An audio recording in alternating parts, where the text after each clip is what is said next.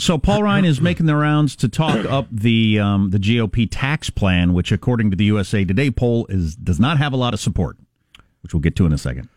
Ladies and gents, here he is. He's the Speaker of the House of Representatives. He is a congressman from the great state of Wisconsin, where Jack grew up, at least part of his childhood. Paul Ryan, how are you, sir? Good morning. Hey, guys. Where'd you grow up, Jack? Southwest Wisconsin, Cuba City, tiny little town. Oh, I know Cuba City, yeah. There's a good butcher there, I know. Yeah, I might be the one my dad knew. My dad, the school bus would turn around at Wally's Liquor Store, where my dad would buy smoked carp and Schlitz to drink on the weekends. We still have that, by the way.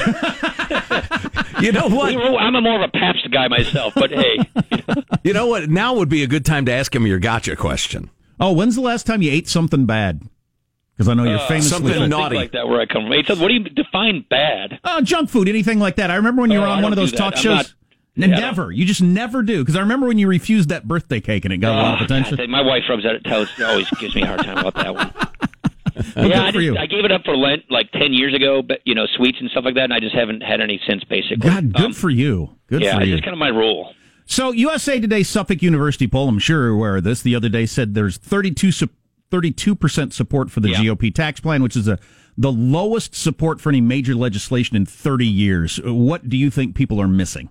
Yeah, well, 31 years ago, when people asked the same question about the Reagan tax reform plan in 86, I think 18% of people thought they were going to benefit from it. Oh, wow. That's a pretty good retort, actually. Yeah, right there. So when you got so much punditry, when you've got MSNBC and CNN just piling on, that's what's going to happen. But we are so convinced that the results will speak for themselves. And the results will be, this is what we need to do to get to a 3% economy. And by the way, I'm just looking at some numbers. I know this is, McClintock and Denham are up in that area. Up in the 4th District, if people take the bigger standard deduction, which means 90% of Americans can fill their taxes on a postcard, that average median household in that district gets about a $3,800 tax cut, $3,858. Up in Denham's district, the 10th District, people who take that big standard deduction, that average family of 4 in that district gets a $1,600 tax cut.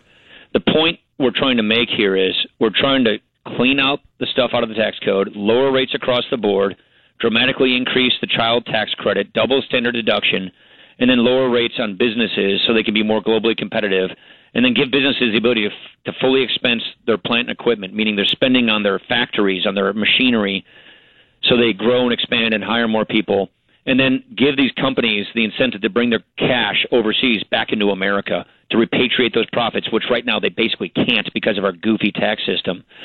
Doing all of this is the kind of reform we have not seen in a generation. And yeah, it's going to be controversial. It always is when you do big things. But we're absolutely convinced this is how you get to a 3% economy, which we have not seen since before the Great Recession. Well, and so far so good. The growth is really good and unemployment very low and the rest of it right now. And consumer confidence, small business confidence are up. And, of course, the mainstream media doesn't want to talk about that. But I'm not sure anybody mentioned to you, we're in like 15, 16 markets around the western United States, most of them blue states. And a lot of us are really not excited about the idea of our state and local taxes not being deductible anymore. It's funny. I've heard this from some people before.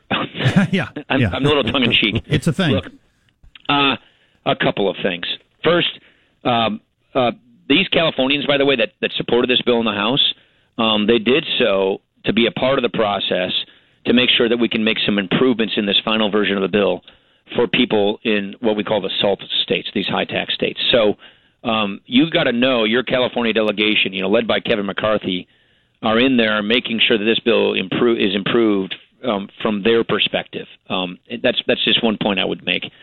The second point I would make is you have a lot of people in other states, conservatives in other states, who get frustrated by giving a pass to big tax and spend governors like Cuomo and Brown, who keep hitting their constituents with higher tax rates and numb them from the effects of that because it's deductible.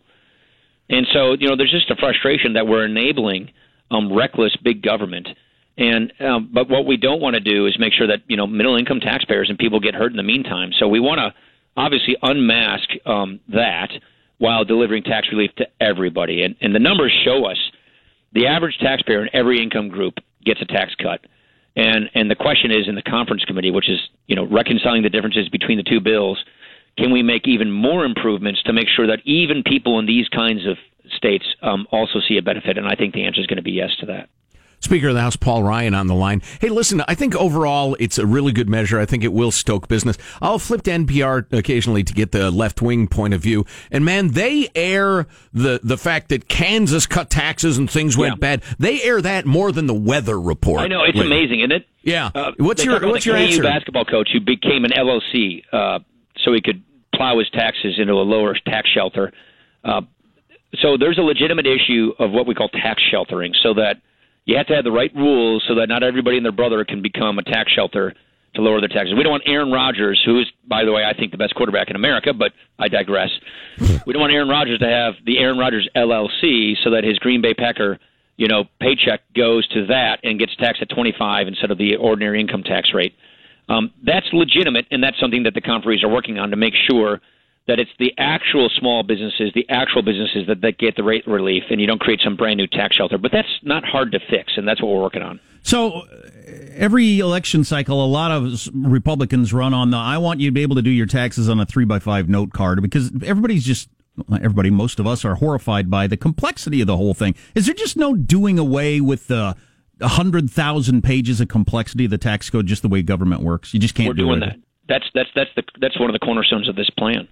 By doubling the standard deduction, which is both in the House and the Senate bill, so that's something that we don't have to reconcile. They're the same policies. 9 out of 10 taxpayers in America will be able to fill out their taxes in the form the size of a postcard. So this is radical, dramatic simplification of the tax code, so that 90% of Americans can have that kind of simplified system, which means you dramatically reduce the obnoxious level of the IRS. We are taking so much of the code out and dramatically simplifying the tax code with these moves. Now, you just mentioned one reason why some people, like complexity, like the SALT deduction. But by cleaning up on the code, reducing these deductions, and just lowering tax rates across the board and doubling the standard deduction, that gives you a dramatically more simple system to the point where, literally, 90% of people can fill out their taxes on a postcard. So if you ate a Snickers bar, do you think you'd just drop to the floor and vibrate, or what do you think would happen? I wouldn't like it, I can tell you that. You know what? When I was a kid, I loved that stuff, trick-or-treating and all that stuff. Sure. But I just got to a point where I realized it doesn't taste any better than anything else, so why eat this stuff? Oh, you're right. I prefer grilled asparagus over a Snickers bar, so just stick with the grilled asparagus. By the way, I was telling my kids about trick-or-treating in southwest Wisconsin versus what they do on the West Coast. Did you tell them how soft they are? You have a giant coat on and unzip a little bit at the door so people can see your uniform and then zip it back up again. Yeah, it's pretty cold when we go trick-or-treating, that's for sure. Well, listen, Paul, we know you need to go, and we want to be respectful of that, but we're begging you. Can you come back on sometime and talk to the Western U.S. about actually cutting the size of the sprawling colossus of the federal government? Oh, yeah, you guys in the West, you just get assaulted by these interior. It's crazy. The land grabs. I mean, that's just amazing. Well, I'm really pleased with what the president did on this monuments thing in Utah the other day. That was pretty impressive. Yeah, I'm talking more about the fiscal size, really, than the physical size, but that is a perfectly legit issue. Speaker of the House, Paul Ryan from the great state of Wisconsin, it's great to talk to you. Thanks very much. You too, Jack and Joe. Take care. All right, thanks. He's a more normal-sounding politician than the vast majority of them. Which is why last time around he said, I don't want to be Speaker of the House. Job sucks. I want to hang out with my kids. He's better at that because, like, the Hillary Clinton class of politician was a Snickers bar. If I say something, the corporation that makes Snickers, I believe they donated. I better not. What does the focus group say? Quickly, Snickers bars.